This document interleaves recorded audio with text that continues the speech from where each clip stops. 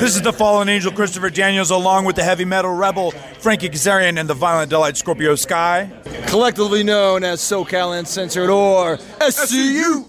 And this is the worst podcast I've ever been on. That's Cassio's cut, y'all.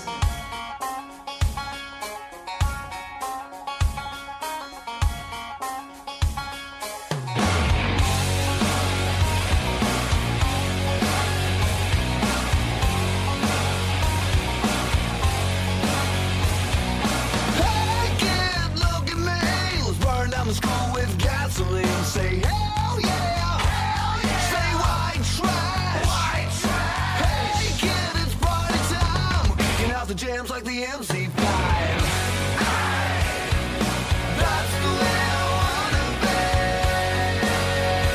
I'll be a white trash superstar. That's the way I wanna be. I'll be a white trash superstar. What's up, Candy Lickers? Pleased to meet you. Nice to know me. What you doing? You're listening to another edition of Cassio's Cut. I'm your host, Cassio, of course, and I am joined by Elias Soriano from NONPOINT. What's up, my man? Thank you for taking the time to talk to me. It's my pleasure, man. It is my pleasure. Thanks for having me. Super excited. We got a lot to cover. First, I'll just get it out of the way. We got to talk about this sweet-ass shirt that you've got on, the Intimidator. What are we doing with this shirt? Well, this is a shirt. My dad, who passed a couple years ago, was a huge NASCAR fan. So I grew up watching Dale do his thing on the track for years, and watching all sorts of NASCAR, growing up. So when he passed and my mom asked me if I wanted to go through any of the clothes, so I grabbed all the Harley tees and grabbed every NASCAR shirt I could find. And this is definitely one of my favorite. I mean, you could tell the kind of condition it's in. It's so good. This is an old shirt, but it looks brand new. It's so good. Were you a NASCAR fan? Yeah, I rooted alongside my dad with all the ones that he loves. So was number 3? Who'd y'all love? Was number 3 and who else? Oh, Dale Earnhart was it? The one. And then when his son got into it, we were a huge junior fans. So, yeah, we stayed in the family, man. We really it was like a family thing. I for me to be a multicultural kid to be such a hardcore NASCAR fan in that sense of always having somebody to root for. It was fun. It was fun. Well, it kind of leads me in perfectly to a couple of things I was going to bring up, because you guys throughout your career, by the way, incredible. I mean, we're on album 11, 10. This is this is our first EP outside of our 10th record. Yes. Right. X was the 10th. And so you're about to come out with something new. So, yes. First of all, congratulations. I mean, I'm sure you know more than anybody, when I talk to other rock bands, a career as long as you guys is pretty amazing. The first hurdle as a band, doesn't matter what genre, is not killing each other over a long period of time. I know you've had some, personnel changes, but just talk about, just how do you keep that career going for so long, man? I think I got to give credit where credit's due. Our fans are always there for us when we need them, and they've always supported us throughout our entire career. And they're diehards, so we like to give them that love, man, and the best way to do that is through the music. Well, I know some people that are watching this, listening, wherever they're consuming it, if they're maybe they don't maybe realize they've heard NONPOINT before, because one ties into the shirt perfectly. You guys have been in at least one, maybe multiple NASCAR video games, right? Yeah. The one we were in one. We actually wrote a song during our second record for NASCAR. Cross the line? Circles. And then Cross the Line as well. Yeah. So you're right. Yeah, there were two. Were two. Across the Line was also the other track. So was Circle wrote for the video game, or did they come to you and say we want Circles? Circles was it's kind of like what we did with AEW recently, where it started as it was something inspired to work towards something. And then we took the song way more serious than just, a track on the on a video game, and really, wrote something that we enjoyed and made the song Circles. Across the Line is straight up about NASCAR. So it was that was the one that we felt like, we really tailored and made for NASCAR. So you were in a WWE video game for WWE's first game, right? It was before NASCAR game. SmackDown. Well, we were in the NASCAR first, and then we were in the WWE SmackDown game. Now, let me ask, just for naivety and the man behind the curtain, are you wanting to be in video game world? Did video game contact you and it's a happy marriage? How does that all come about? It was, a little bit of both, of having the team that we had at the time had a connection with ESPN. And through ESPN, we met some people at EA Sports. After we performed for the X Games for ESPN way back when the X Games, I think we performed the very first X Games ever at Kona Skate Park. Damn. And we did that. And then we got offered the EA Sports NASCAR track. And then we were in the video game realm. The WWE track came alongside of the Guitar Hero track and Rock Band. So we're peppered throughout the video game world. So who's the wrestling fan? Were you the wrestling fan? Me and Rob are both really huge wrestling fans. So, old school coming into the new school again, we kind of fell out for a little while, but, with friendships with, Chris Jericho and, touring with Fozzy and watching the AEW brand grow and explode the way they did, them inviting us into their family to work on something, and that being so amazing. It's very cool to see it all come back again. Especially, Rob is such a massive wrestling fan. Like, he's a huge wrestling fan. Really? We used to always, it was one of the commonalities of our friendship in the very beginning that we both really dug wrestling. For people who are not non-point fanatics, Rob is your drummer. Rob is my drummer, correct. You guys both co-founded the band? Yes. We during our time when we were just starting to get signed, that was during the Stone Cold Rock years, which was really exciting at the time. Watching those two dudes banter, that really made it for us. The wrestling is amazing. Those guys are athletes, no doubt. But the in-between that The Rock used to do and Stone Cold used to do, all the stuff with the announcers and snatching the mics away from them and, all that stuff. I don't care what you got to appreciate that as a performer. Yeah, it was awesome. It really made it entertaining. So I'm definitely a fan. I need to talk music with you. I know I'm gonna nerd out and talk wrestling with you. I geek apologize. Out. Yeah, but I saw Hulk Hogan raise Andre the Giant over his head during WrestleMania live. You were there? Or you were watching it? Not there, but I was watching on pay-per-view. Oh, yeah. I saw it during that time. That's how long I've been a wrestling fan. I used to watch Mexican wrestling on my grandfather's satellite dish when he had the gigantic satellite dish that was one size of people's houses. Yeah, behind somebody's house in the middle of like a tiny neighborhood in Hollywood, Florida, that it was obviously too big of a dish to have in that yard. My grandfather had, just so he could watch every wrestling from every other country. It was awesome. You were a Lucha fan early. Yes. That's big. Indeed. That is awesome, man. Jumping off the couch onto the mattress in the living room. We used to, my grandparents used to have a mattress that they used to keep in a closet. It's a giant closet that we used to have. And every single night my grandfather would drag it out of the closet, drop it in the middle of the living room, and we used to just hang out and lay on the mattress and watch TV all night long. But it also became a wrestling ring every once in a while when my grandfather was feeling saucy and wanted to like flip us around and pile drive us and suplex us off the couch and stuff. It was cool, man. Well, good time. Talk about how cool that is now.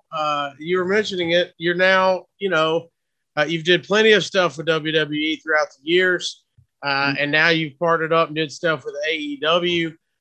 That's got to be, as different notches as a band goes out through your career. That's got to be super cool, just personally, to go. This is all kind of full circle and intertwined now. Indeed.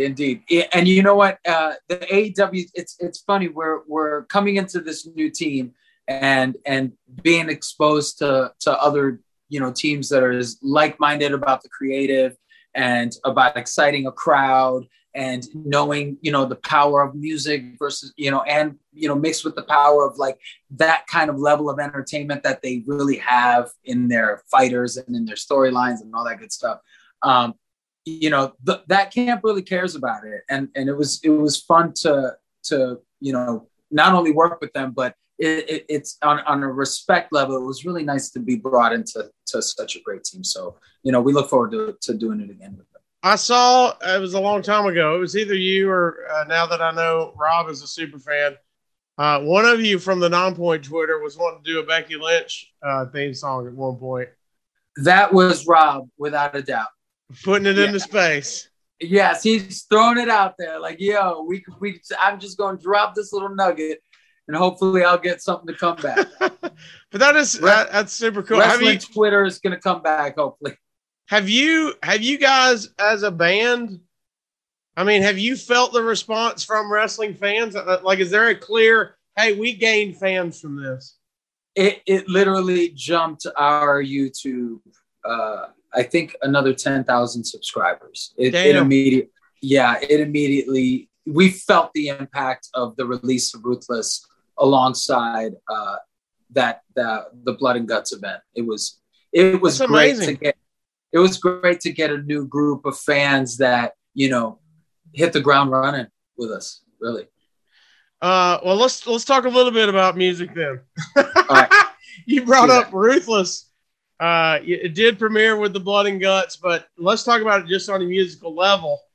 One, I mean, you're straight up killing fools in the video. What's happening here? We got baseball bats. We've got hostages. I think you got turned on at the end. I don't know if that's a cliffhanger. What's happening here? You even promoted the most ruthless graphic video you guys have ever done. It was. It definitely pushed the envelope. We knew with the concept when I presented it to the guys and really to my creative team and my marketing team that we may run into some barriers with marketing it, especially in places like YouTube.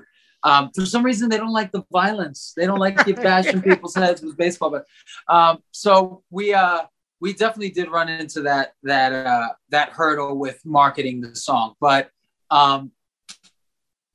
we wanted to kind of stretch, I guess the envelope with how dangerous or not dangerous people may think or not think we will go with our creative. So artistically, we wanted to kind of push the envelope. We've never done a very horror style, movie style video. And this one we felt like had the chance to at least not only get noticed, but really show that with our imagery, we're going to start shaking a couple trees. How do you, maybe this is just being pin up from the pandemic, but you guys, you got a song that comes out at the beginning of the pandemic. It's Frontline Workers. It's Healthcare Heroes. And, and now we've got hostages and then we got freaking bats. Again. Where did this song, where did Ruthless come from? We're a jack of many trades kind of band. We have songs like In the Air. We have songs like Bullet with a Name. there are many sides to our band right now, more than ever, I think, because it's in our hands and we are deciding how we want to spend our budget and where we want to spend our budget. That kind of an ambitious shoot and that kind of an ambitious idea is something that we decided to take a risk at. So it really just stemmed from us. You know, people have seen a million different kinds of videos from our band. Right. They've seen a million different performance videos.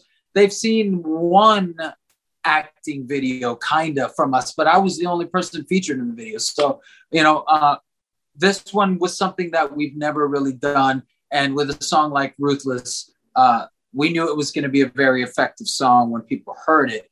So visually, we wanted people to go, whoa, what is going on here? I can't wait to see what's next. Let's talk about, because you mentioned Bullet with a Name, which was featured in a movie. In the Air, of course, is on the Miami Vice movie back in the day.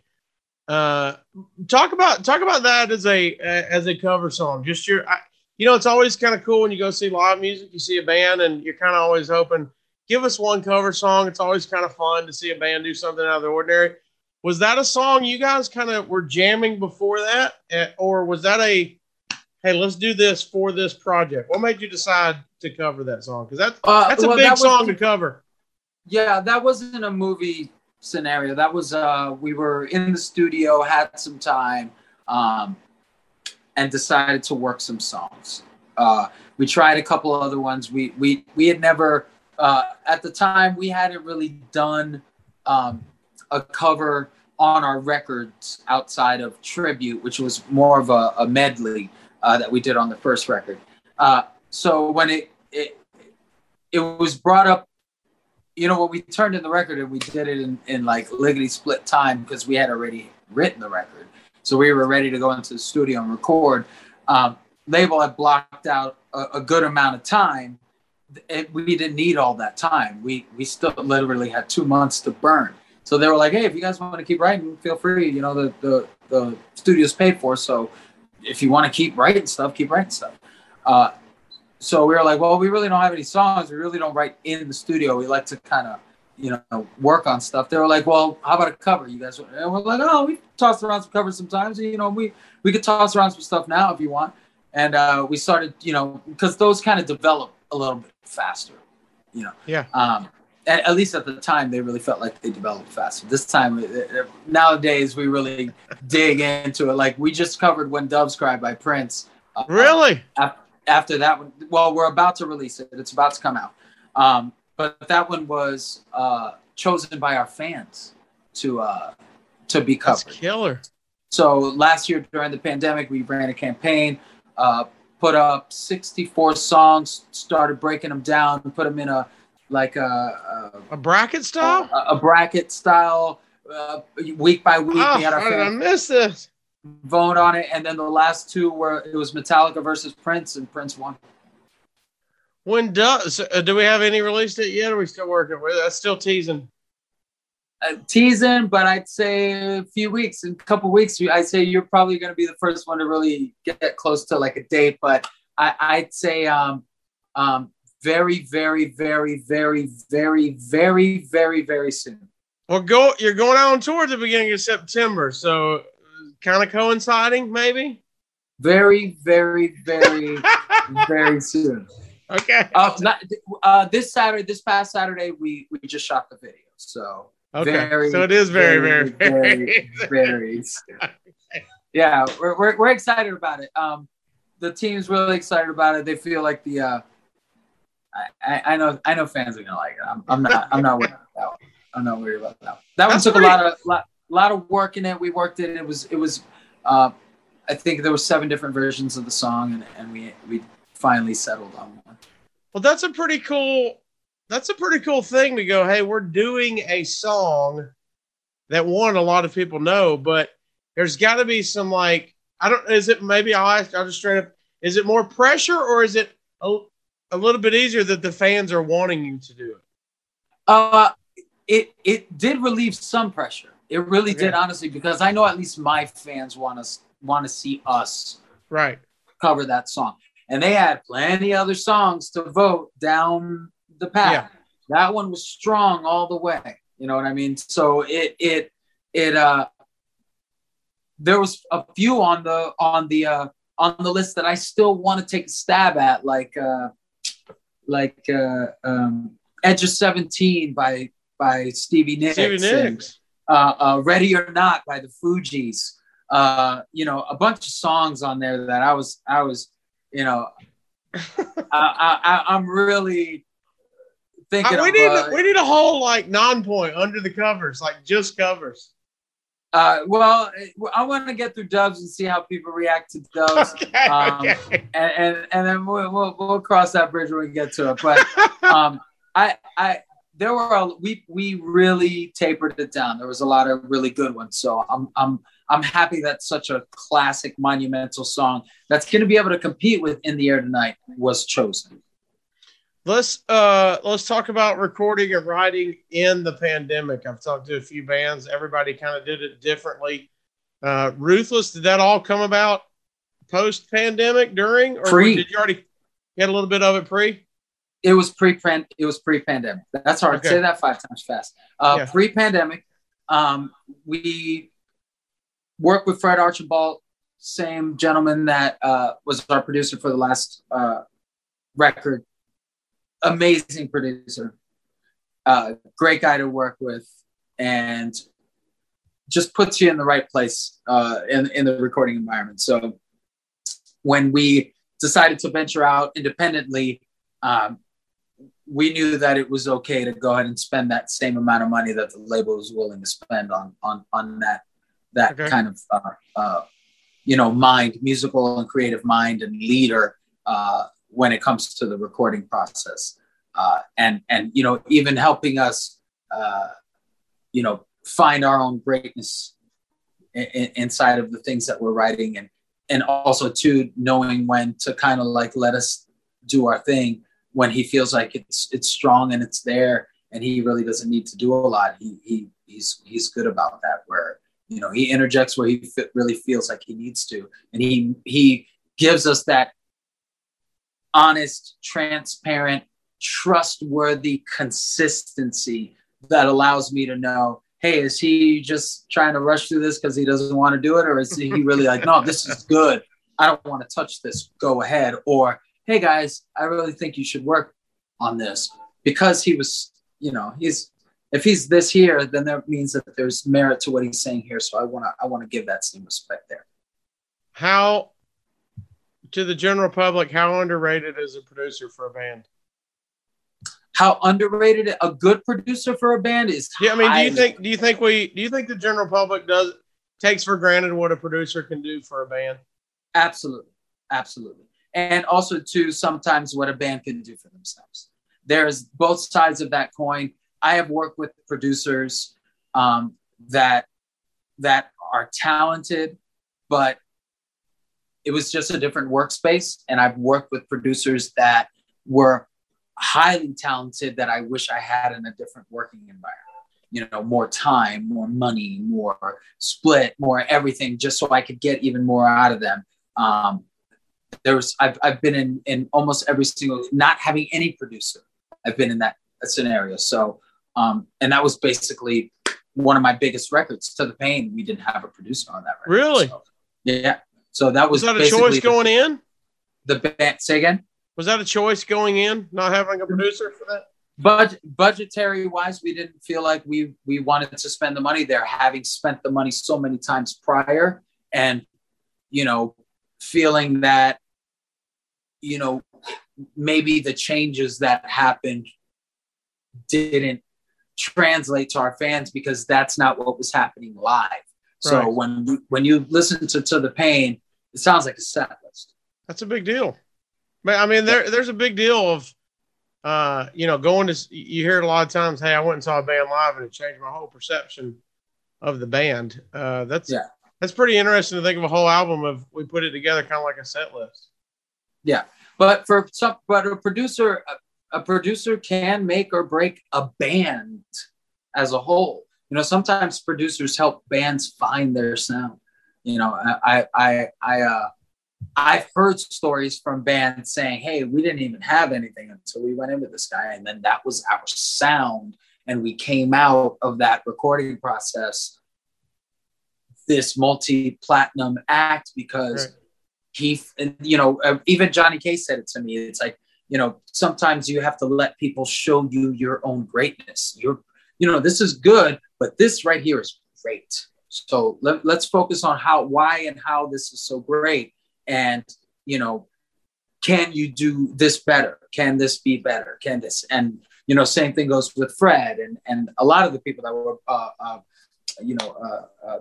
many of the people that we worked with have had that, sometimes pivotal moment with us. With same thing with, Tom Lord Alge, perfect example. Our very first, mixer ever, didn't produce the record, but mixed the record. What a Day had drums in the beginning of that song.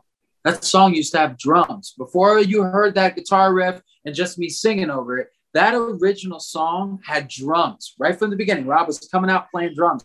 So that was y'all's idea going in? So yes, when we handed that song to be mixed, it had drums attached to it. When we went to the mix to hear that song for the first time, when he hit play, there were no drums on the beginning of that song. And we were like, oh, he was like, yeah, I kind of like the drums, but I thought it really sounded cool when I pulled the drums out. Let me know what you think.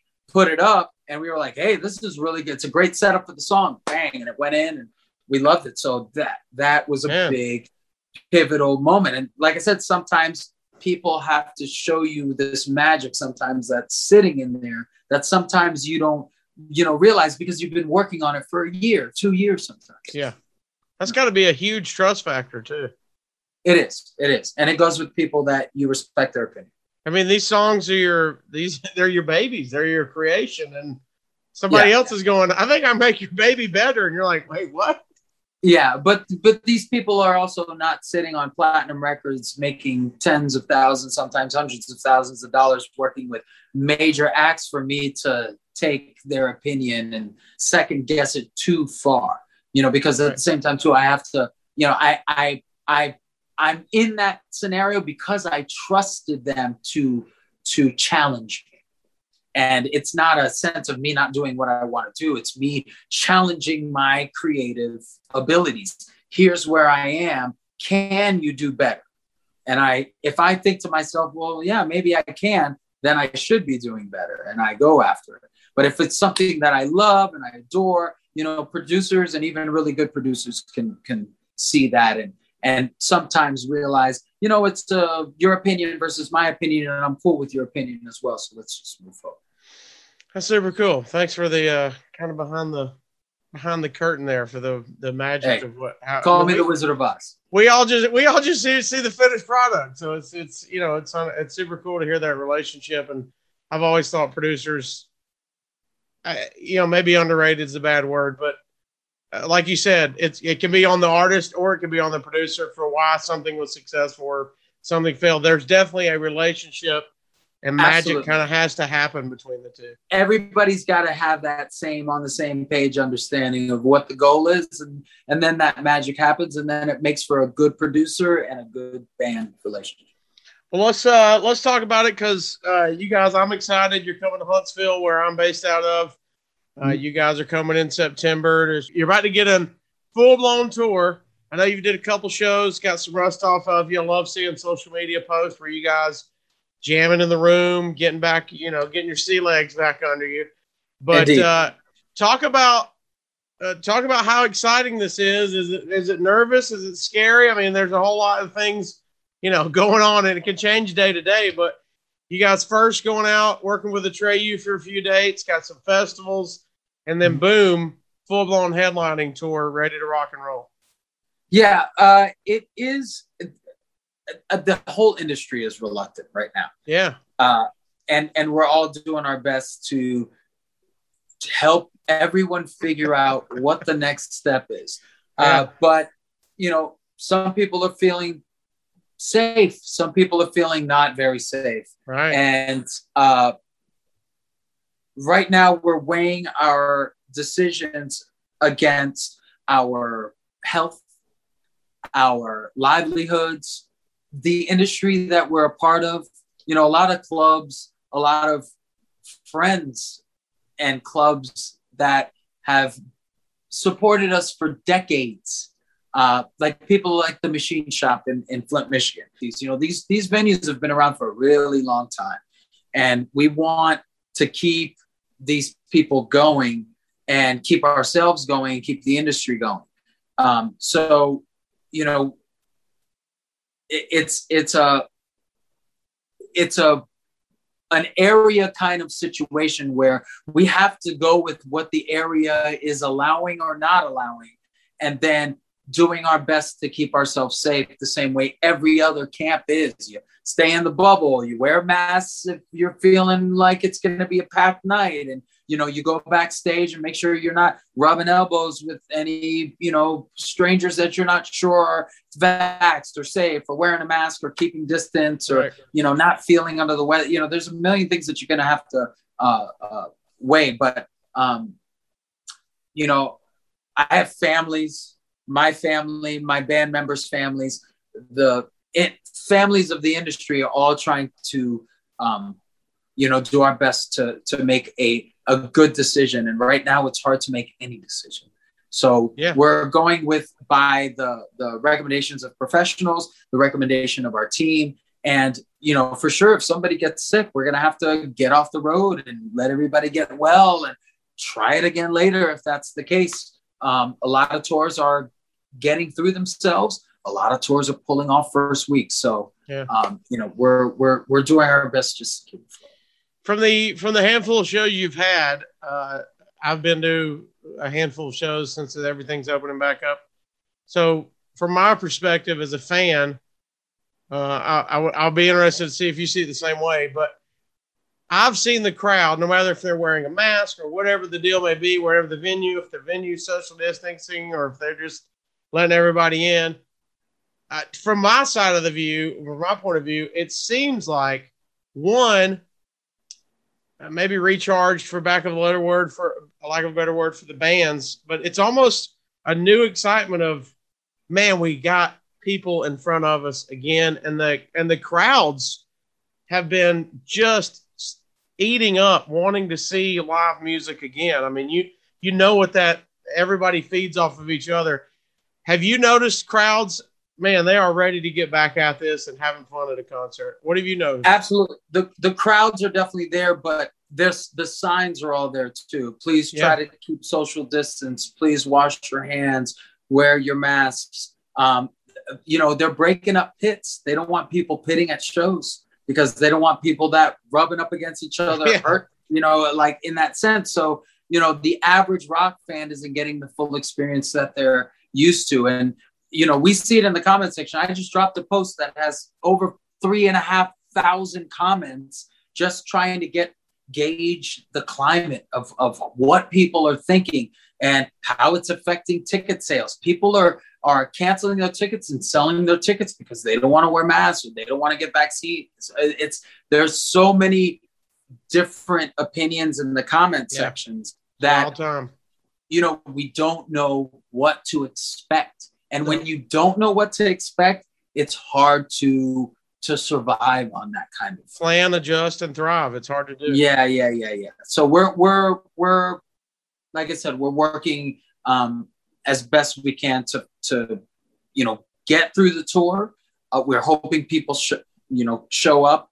If a particular city starts seeing ridiculous spikes and they lock it down or they stop indoor gatherings, there's nothing we can do. We're just going to have to take the day off, and hopefully there won't be a lot of days off. Hopefully there's not a lot of days off. Yeah. I like that. Well, man, I'm excited. Can't wait to see you guys roll through Huntsville. I don't know the last time or if it's been a while from Huntsville. I know Birmingham is a big town for you guys, but we are excited in Huntsville, man. And if I see you in Huntsville, that means everything is going good. So that's a good sign. If you see me by then, it's good. I'm feeling good. Yeah, definitely. Go to NONPOINT, go to your website, go to social media. You guys got the tour dates up. Yeah. Everybody can find out when it's coming. Yeah, you go to nonpoint.com, every single ticket link, every city, to everything, including all the festivals. All of the I'm About to Explode tour, all their Atreyu dates, all the Seether dates are all there, plus all the VIPs. You just click on it. You have an ability to buy tickets, buy VIPs. All the merch for Ruthless and the pre-order stuff is there. The stuff that's still available. So, yeah, nonpoint.com has everything. At NonPoint on social media as well. Before we get out of here, Elias, I do got to hit you with the countdown. 10 questions I ask everybody. We'll have a good time here. 10. Name something that's a perfect 10 in your life. Perfect 10 right now? My coffee game. Yeah. What do you mean? I have an espresso machine, and it's fancy coffee for the man that doesn't want to pay $9,000 for a barista machine and $1,400 a month for keeping it up. Get yourself an espresso machine, pay the money. It's going to destroy your Keurig. You're going to take your Keurig out, and you're going to do like The Office, drag it out there and smash it with a baseball bat. I'm telling you. How much coffee are you taking a day? What we got? We got a problem? Oh, how much coffee are you going to? I drink at least three cups, maybe 4 a day. I'm not too bad, but it's high test, man. It's 93 octane. It's ready to go. Half calf. I ain't doing all that stuff. This ain't just brown water. This is lead. I go to Starbucks and I do the quadruple shots. So no doubt. All right, this is coming in hot. I like it. Yeah. All right, was that a splurge during the pandemic, or do you already have that?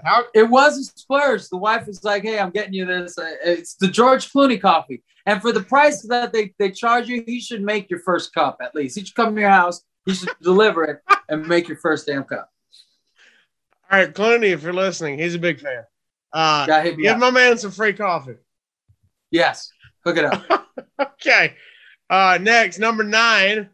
9's a German word for no. So what do you wish was no more in your life? This could be, people answer this serious, non-serious, no more Twitter trolls, fighting, whatever you want. Cat litter. Oh my God. What? Changing the cat litter box is the worst thing ever known to mankind. It needs to end. Cats need to figure it out. They need to learn how to open doors and poop and pee outside. Have you seen the ones on YouTube that use the commode? Listen to me. I'm not training a cat. All right, that's where I draw the line. They just need to figure out. Dogs figure it out. You can figure it out, cat. You were just, right before we went on, I was telling you I got a new pup, and you were saying you got a new cat. No more cat litter, man. I'm over it. What about the automatic ones? Have you seen the automatic cat litter box deal? Doesn't matter. Doesn't matter. Because it's still gravel right when they shit. do it, if they're not good at covering it up and it's a kitten, so it doesn't do it right, it's scratching the wall next to it and the floor. I'm like, you're not even moving litter. Cover your poop. We got one cat, and it's like I feel like when we're not looking, he's scooping the litter and throwing it all over the cat. I feel like it's doing it on purpose. All right, we can do it. All right, number 8. When you die, what do you want your last meal to be? What's the last thing you ate when you go out? Last thing I eat when I go out? Yeah, what do you want your last meal to be? This could be mix and match. This could be home cooking from a restaurant, appetizer, dessert, whatever you want. You know what? I think I'm going to go with my last meal would be chef's choice at this restaurant in Matawan, Michigan, called Non Le Vietnamese Street Food. This guy should be a Michelin star chef if he's not already. It is hands down, every single time I go there, it's something new on the menu, and it's always delicious and amazing. Chef's choice. Eating in tiny restaurants that, you find a good chef or you find a good spot where they really care about the food quality and the product. I'm a foodie. I've been all over the world. I've seen 49 of our 50. I've been to multiple countries, dozens of countries. And, I got to say, that's probably going to be up there. I'd let that man, whatever that man wanted to cook me before I die, that's what I want. Are you friends with him? You need a free meal on this plug. Yeah, John. He's the head chef. I don't know his last name, but John. He's amazing. known the Vietnamese street food, Mattawan, and it's a tiny, tiny town. Like I grew up in South Florida, so there's some baller restaurants in South Florida, Fort Lauderdale, Miami, West Palm Beach. There are huge, like expensive, beautiful, crafted restaurants. This guy, I cannot believe that this restaurant is in this tiny town in Michigan. All Thai food? Say again. Oh, it's a Vietnamese street food. Oh, Vietnamese, yeah. But he does things like instead of crab rangoon, it's like lobster rangoon, but he uses like homemade wonton. It's like, it's unbelievable, man. I don't even want to get it. My mouth is watering. Like crispy pork belly, bao tacos. It's like, man, don't even start. Buddy, you're I'm a fat guy. You're changing the angle to my dangle right here now. Right, there you go. Okay, come up here. I'll treat you right. I'll add some inches. Number 7. When you were 7 years old, what did you want to be when you grew up? When I was 7 years old, I thought I was going to be a comedian or a lawyer. Really? Yeah, a lawyer comedian, actually. The funny lawyer that makes everybody. Yeah, I wanted to be a lawyer for my mom, and I wanted to be a comedian for me. What made you want to be a comedian? Because I do stand-up as well, so this is fascinating. Man, I loved Pee Wee Herman growing up. I watched Pee-wee's Playhouse. Yeah, it was huge. I was actually Pee Wee Herman for Halloween when I was a kid. But I used to watch stand-up and memorize stand-up. Like, Eddie Murphy, Andrew Dice Clay. Like, I would memorize word for word entire comedy routines. So I really got a gas on being on stage and making people laugh. That's probably why during the sets you see, like, in between songs, it's there's some funny banter back and forth. I definitely like to hear a laugh now and again. When's the last time you got to see a comedy show? I mean, your schedule's kind of the same as a comic, so have you got to see one lately? Last comedy show I went to, actually, I saw Brian Posen. Oh, great. Fantastic. With Vinnie Paul. Oh, yeah. Brian's a great rock fan, too. It was a day off, and we were in Fort Worth, and Vinnie found out we were, he was in Dallas, and we had a day off, and he was like, hey, man, come check out some stand-up with me. So he sent the Brian, the car to come pick us up, and we had a great night, man. It was outstanding. Brian's a great rock fan. He's even put out some death metal shit. Have you heard it? Yes. It's great. Great. Yeah. All right. Number 6. How do you want to end up 6 feet under? How do you want to go out? Sleeping with a belly full of sushi. There you go. Yeah. A chef's choice. Hopefully that chef's choice is good, right? Yeah. Just because I it's not like eating sushi and going to sleep. It doesn't give you any heartburn. You feel full, but then you wake up and you're hungry again. All right, number 5, 5-finger discount. What's the last thing you stole? I know the answer to this. Last thing that I stole, I was dared in the 2nd grade to steal chocolate football candies from when I was in the 1st grade. And I remember grabbing like a small handful and opening up my little pencil case. It was like my, it was part of my Trapper Keeper or something. And I dropped the handful into it. And I knew the guy saw me, and he probably knew I was stealing it. But I was such a kid. He didn't care. And he probably just. I like to piggyback on this since you're a hotel dude. What do you take from hotels? Well, another note on that. I felt so guilty from that. I've never stolen anything for since. Really? 2nd grade's it? Yeah. Not if I can help it. Not if I can help it. Like, I've accidentally stole water from the grocery store when I don't count it, when it's at the bottom of the bottom of the like a cart. whole case? Yeah, when you throw the case at the bottom, where you throw a cup of water, and then they're bringing you out, and you don't see it because it's crystal clear, and you're not really looking down. So, but you get out to the parking lot, and you could be like, am I going to go back and pay for this? And you're like, nah, Walmart's making enough money. I was going to say, there had to be a moment where you go, I ain't taking it back in to re-rent it. You're looking for cameras in the parking lot. Well, you stay in hotels a lot. What do you take from hotels? Because I mean, I always take the travel toiletry stuff because. But that's not stealing. Yes, because I'm always traveling and flying, and it's the perfect size. Beautiful. So I accumulate them, and when it's time to do like a weekend run or a one-off, and I got to fly and go do something, I can just grab a couple, throw them in the thing, and then zip it up, and be able to get through. It's all about getting through the security quickly, and I've mastered that. I'm fat. Do you ever take pillows or towels? No, that's gross. That's got leftover from somebody else. I ain't sleeping on. You're like, I don't even want to use them when I'm there. Much less later. No, I'm not sleeping on any tourist dander. And I think that band is playing Coachella this year. Tourist dander. Yeah, tourist dander. Yeah. They got a great new EP. Yeah, right, reggae group, all dreadlocks. Number 4. Sometimes I change this. You might be from.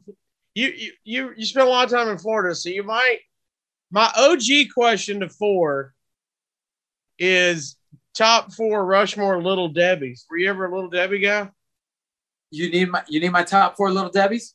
Because I'm throwing you a curveball. Because I usually go 4 pizza toppings if I don't think Nutter Butters. Nutter Butters. Okay. All right. Okay. Nutter Butters. The donut stick. Oh, underrated. Donut stick. Wait. I had a number 2. Wait, don't tell me. The number 1 is zebra cakes. Hands down. Okay. Number 1 is zebra cake. Number 1, zebra cake takes it. Not a debate. All right. Not a debate. Zebra cakes. But my number 2 is you want me to toss some OGs out there? Throw them at me. OGs are oatmeal cream pie, cosmic brownie. Now, a lot of people have a debate between zebra cake and Christmas tree cake. The Christmas tree cake. So you're putting both of them on. I like both of them. And you know what? I'm going to go with the cosmic brownie because I'll be honest with you. It was the cakey treat that was priced right. It was. Because you could walk into it. Back when I was walking to school in the mornings, and I would go into the gas station, they were 25. I can't believe I was about to say quarter, hands down, every time. It was 25 cents. Yeah. You knew what you were getting. You knew what you were getting. And then that with a Ritz Cola. Do you guys have Ritz Cola where you are back in the day? Well, yeah, we know we're Ritz, yeah. And it was 49 cents. You get a 49-cent Ritz Cola. I was about to say, we're probably close to the same age because it was basically a 50-cent drink and a 25-cent Little Debbie, and you had some change left. Or a Clearly Canadian. Do you ever have a Clearly Canadian? Clearly Canadian, the sparkling water stuff? I took you back. I just took you way back. I'm wearing an Intimidator shirt, man. Come on. You don't think I had a Splurge run. You remember Splurge? I know all the 80s, 90s. Oh, you remember Surge? Do you remember Surge? Surge? Of course I remember Surge. I remember Surge. Snapple, the original Snapple. We didn't even get to Star Crunch or Swiss cake. There's a lot of OG Little Debbies. That was a good for me. Springing that on you. That was a good Rushmore. That means you're a Little Debbie fan. Yes. They got some of my money. People, they got some of my money. Well, sometimes my alternate question is pizza toppings. So why you're firing them off? 4 toppings on the perfect pizza. Cheese doesn't count. It's already on there. Okay, cheese isn't on it, right? Yeah, cheese is already a base. Okay, cheese is already a base. All right, if it's a wood fire pizza. Is that what you want? All right. If it's a wood fire pizza, that means burnt ends, thin crust, pepperoni, salami. I know it sounds crazy, but on a pizza, it's unbelievable. Big pieces of salami. Yeah. A dollop of ricotta cheese. Oh, yeah, right in the middle. Dollop and jalapenos. Ooh. That's on one. Ooh, a little bit of spice. That's on that one because that with the burnt ends and now Detroit style pizza, a Detroiter, you're gonna go. What is officially? Educate a Southern guy. What is officially Detroit style pizza? Is the square where they put the cheese all the way to the edge, so that way when it cooks, it bubbles and crusts around the edge, and you get that burnt good cheese that's like chewy and good around the edge. That's right. Is it a medium crust or is it thin still? It's a little bit in between. It's a little thick enough, like a regular to be thick, crust, but it's not Chicago style thick where you feel like you're eating a shoe with cheese on it. Yeah, it's large. Yeah, it's too thick for me. Yeah, I like to have a couple slices. But yeah, I like it like a cracker. I want it as thin as possible. Then you're gonna like the wood fire. But when it comes to Detroit style, which is my new hotness, old world style cup pepperoni, the kind that cups up into the cup. Okay, kind of taste. That's really good. Spicy pepperoni. Is that the little smaller pieces of pepperoni? Yeah, the round ones, the little baby round. They like burnt on the edge and like. Yep. That's the one. Those are good. See what I'm saying? And then you want to do that with mushroom and green pepper is always a good one. Mushroom, green pepper, pepperoni. That's a really good combo. Like you got a fat guy down inside you somewhere. He used to be. He used to be. I wear started big shirts. Rocking and burning calories. That's what he started doing. I wear big shirts. All right. All right, I just tell people I just tell people that I used to weigh 350 pounds. They're like, man, you look good I just look good for a dude that used to weigh that much. Oh, that's what I do. I buy bigger shirts. Like, you lose weight? I'm like, nah, I just went up a size of weight. That's what I do. Everybody thinks you lose weight if you got big clothes on. All right, number three. Three albums on the deserted island. You're not going to get in trouble for saying these are the three greatest albums ever. I always preface that. You're just stuck on an island. You can only listen to this. Some people go greatest hits. Some people go a live record. So it seems like people's on the island with them. A lot of different takes you could go here. Just same three on repeat. What you got? Legend, Bob Marley. Okay. Wish You Were Here, Pink Floyd. Okay. We got different grooves. I like this. Wait. No, no, the one with the prism on it. Dark Side of the Moon. Dark Side of the Moon. And hang on. I'm gonna go with because I gotta have some kind of I gotta have a hip hop record in there. I'm sorry, I gotta have and Jay-Z's Black Album. Oh yeah, those are three different mindsets too. I like that because that's all I got. I need to be able to shift hardcore if I'm on an island. Every day is going to be. Just have like if I had like Slipknot and all the ones that I want, I'd eat all the coconuts in the first day. And just aggressive as hell. Just it's smashing Slipknot, System of the Down, and Deftones. I'd be like, man, I need some Bob Marley, or every parrot on this island's gonna die tonight. I'm sitting at the edge of the beach with a spear, listening to Unforgiven by Metallica, just staring at dolphins. You're next. Here's a future project. Just slip in. Every parrot on this island is going to die at some point in the song. That's what I want. Because that tells your aggression. That tells how pissed off you are. Now you see Ruthless. Why it happened? If you now I need somebody to parody the video with you and the baseball bat and parrots instead. All right, number two. Two concerts. One's the first concert you went to as a fan, and the second one is the last concert you went to as a fan. Not you guys were performing or whatever. You were there as a fan. Last concert I went to as a fan before I was in the band, I'd say Puya. Okay. Puya, the first one, right? You're saying the first that I went to as a fan? Well, what's your first concert you ever went to, period? First concert I ever went to was Puya. Okay. And that was where and when? First big concert, big national act was Korn, Helmet, and Limp Bizkit, with Korn headlining, Helmet, main support, and Limp Bizkit opening. Really? That was at the UCF Amphitheater. Was that late 90s? During Life is Peachy. So Jeez, second record. that's a damn lineup, man. Second record. Last concert I went to as a fan. So like you could have already been in a band like you are, but like just the last one you went, I'm going to go see this concert. You weren't playing as a fan, it. So it could have been last year. Probably Circa Survive. What was that? Circa Survive. Okay. I'd say that was the last one that I went to as a fan. When was that?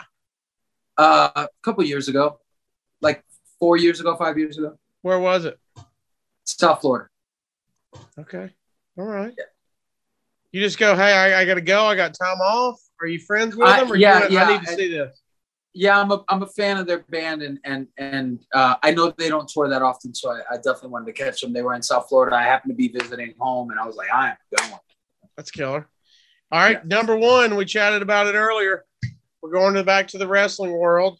This is going to be fun since you are a wrestling fan. If you could pick a wrestler, present, current, past, doesn't matter. If you're a wrestler, who would you be? And then 2, I need your tag team partner if you did a one-off. If I could be any wrestler ever in the world, it would probably have been. Oh, man. I'd say it's a toss-up between, and I'm going to go old school just because he was like one of my favorites. I'm going to go Mr. Wonderful Paul Orndorff. Oh, rest in peace. Just lost him, yeah. Yes. Or of course, the Hulkster, because he was such a Hulk Hogan was so massive when I was coming up.